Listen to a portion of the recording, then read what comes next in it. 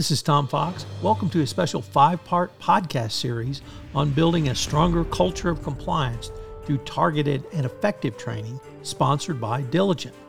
Over this series, we will consider the importance of ongoing communications, the value of targeted training, training third parties, what is effective training, and the role of the board of directors.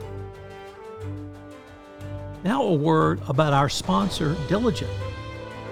This podcast series is presented by Diligent, and Diligent empowers leaders with a holistic view of their organization's governance, risk, compliance, audit, and ESG practices so they can make better decisions faster, no matter what the challenge.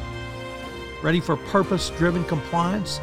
Diligence equips leaders with the tools they need to build, monitor, and maintain a culture of open, transparent ethics and compliance.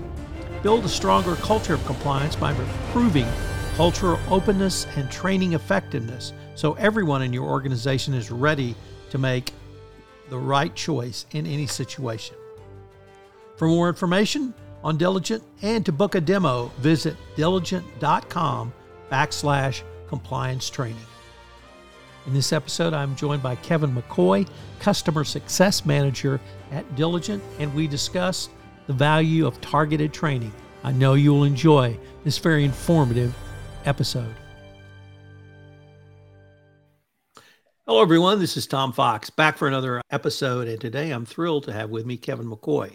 As you will soon find out, Kevin is from East Texas, or at least parts east of Texas. So, Kevin, first of all, welcome, and thank you so much for taking the time to visit with me today. Thanks very much, Tom. Thanks for inviting me on. I'm happy to be here. So, Kevin, we are exploring training, and the regulators talk to us, or at least in the United States, about two real focuses of training. One is effectiveness, but one is targeted. And so I wanted to maybe visit with you a little bit about targeted training. But before we do that, could you tell us your current role at Diligent? Yeah, so my current role here in Diligent is as a customer success manager. I'm working out of Galway, Ireland, and I'm working on a product called Diligent Compliance and Ethics Training.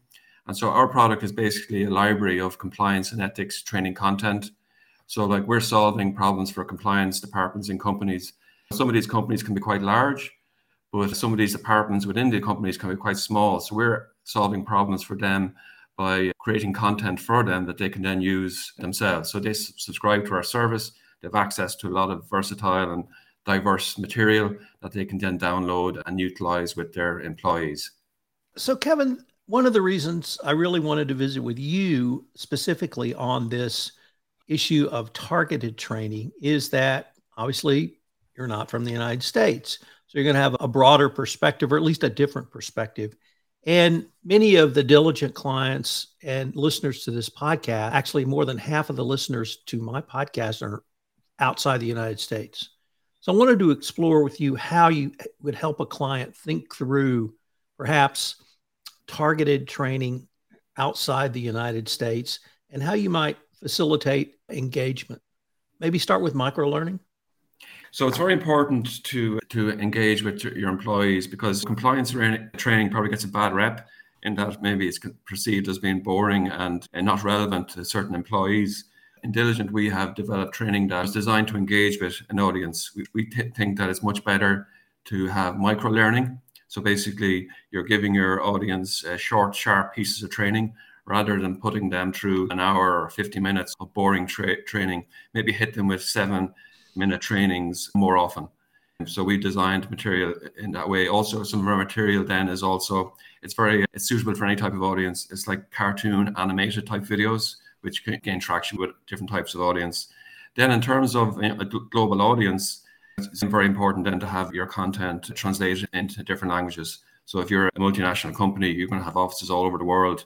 And so while a lot of people can speak English, you do have areas where they don't. Even actually within the US, we have clients that would have maybe workforces that maybe are migrants, and they actually might not have proficiency in English, and then they would also be able to train in Spanish or some Asian language, wherever the case may be. So let me focus on that global audience, because that's what intrigues me. And as I said, why I wanted to be able to visit with you. and maybe start with humor in the United States is different than humor in Ireland and different than humor even across in Great Britain sometimes.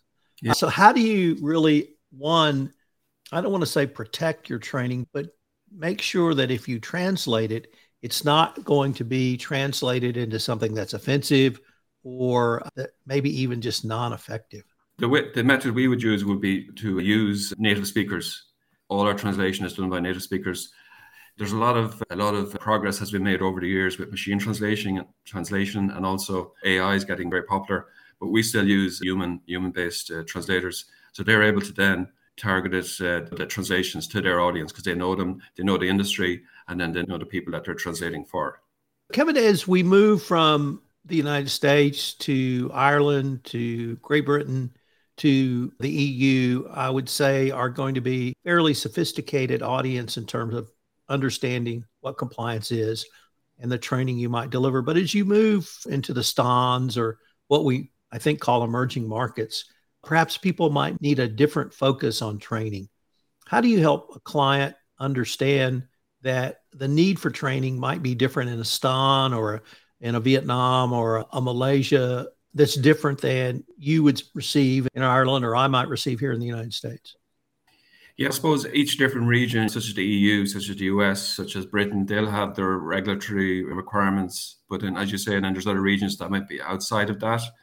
But we would find that even the topics that are driven by the regulations within say Europe or the US, they're still relevant. It's conflict of interest, it's giving and receiving gifts, it's anti-bribery, anti-corruption. So the topics themselves can be quite more of an overview on those areas. So they would still be adaptable and relevant to different regions and areas of the world. So as I mentioned in the introduction, we were going to focus a bit on targeted training. So I wanted to maybe transition to how do you get the right people trained on the right content, and why is that so important in your opinion? No, it's absolutely important because it's not a case of one size fits all. You build a training program, and you give the same training program to your manufacturing people and your leadership. So you have to plan your training. So you want to look at your audience. What type of audience are they? Are they online? Are they offline? Do they need languages? And then you look at the risk areas that the particular type of audience, employees, what kind of risk areas would they have? So say, if you take the example of a sales team, so they're going to have risk areas in something like anti-bribery, anti-corruption, the risks areas in conflict of interest. And then if you have a manufacturing team, they have different risk areas, maybe around health, safety, maybe data protection, wherever the case may be. And then again, with your board and maybe your leadership, again, you're going to have different risk areas there as well that need to be covered, such as reporting misconduct. We actually had a good example of a situation in Ireland. Our governing body for our soccer is called the Football Association of Ireland, where they had a CEO for many years, and he built up this massive cult following in the country. He was really popular with the grassroots people. So in a soccer body, obviously, there's a lot of volunteers in it, and they would have some paid people on salary, such as coaches, development officers, admin. And then, of course, he was at the top of it all, getting a massive salary. But he built up this popularity and cult. He was almost like a celebrity around the country. He used to go around opening clubhouses, opening pitches, and he was like a hero. But within the board and within leadership within the company, he was almost untouchable. It was like he built up a fear in the organization, and people were actually afraid to ask questions. So it just gives you an example of, if you're in that organization and if you're training the people, you want to be training your leadership on different topics than you would be training the coaches and the development people in terms of compliance. You would want to be going through a lot of reporting misconduct and those type of trainings with the leadership and the board. Let me pick up on something you mentioned, Kevin, which was offline training.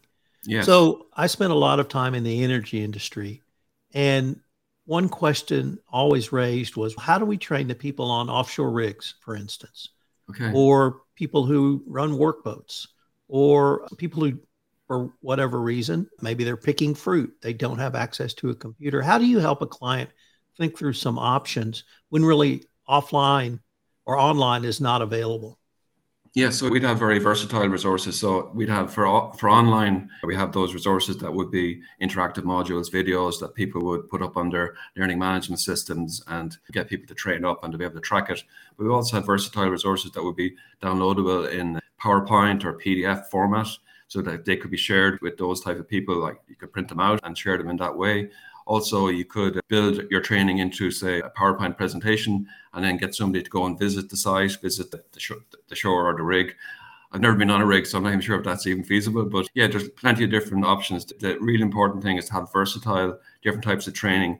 Same actually applies for within companies that would be typically online. How do you train people with disabilities, people with hearing impairments? How do you get to them? And there's important to have a lot of different versatile type resources that you can train people in different ways. Kevin, the next area I'd like to explore with you is, and I believe you touched on this, was the risk-based training.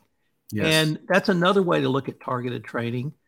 And I raise that sort of in the context of, if someone's in accounts payable, you might not think of, here in the United States, you might not think of them as important or at high risk. But if they're reviewing payments, that might be a place where you would want to give them sort of focused training, simply because they're the ones approving the money that goes out of the company. How do you help a client think about targeting your training on a risk-based nature? So yeah, it was kind of like what I was saying, analyzing your audience, your employees, analyzing the kind of work they do, and then look at areas of within compliance and ethics where they could be at risk. So in that case, they're the people in the finance team. They would be trained on reporting, how to speak out if anything doesn't seem right. And then similarly, as I was saying earlier, for like sales teams or HR, they would probably need training on diversity, equity, and inclusion and that type of thing. So yeah, it's crucial to analyze and plan in advance, and then you're going to get the outcomes that you want. Kevin, do you have a sense of the cadence of training? Meaning, how often should it be? Maybe a longer episode once a year with micro learning or micro training throughout the year? Or how do you help a client think through what I call cadence?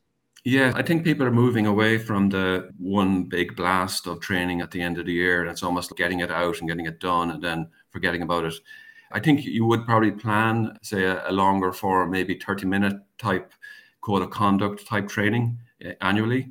But then within that, then I would think that you could be giving people training at least once a month, shorter, sharper training. But even once every couple of weeks, you could be giving us maybe bulk training in terms of maybe an interactive module on a particular topic that is of interest at the time.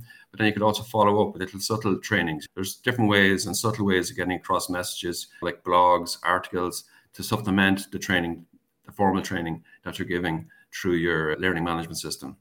Kevin, unfortunately, we are near the end of our time for this episode. But before we leave, first of all, I hope our audience will join us for our next episode where we look at the other prong, which is effectiveness. But if someone wanted more information on the Diligent Training Solutions or any more information on Diligent, what would be the best place for them to go?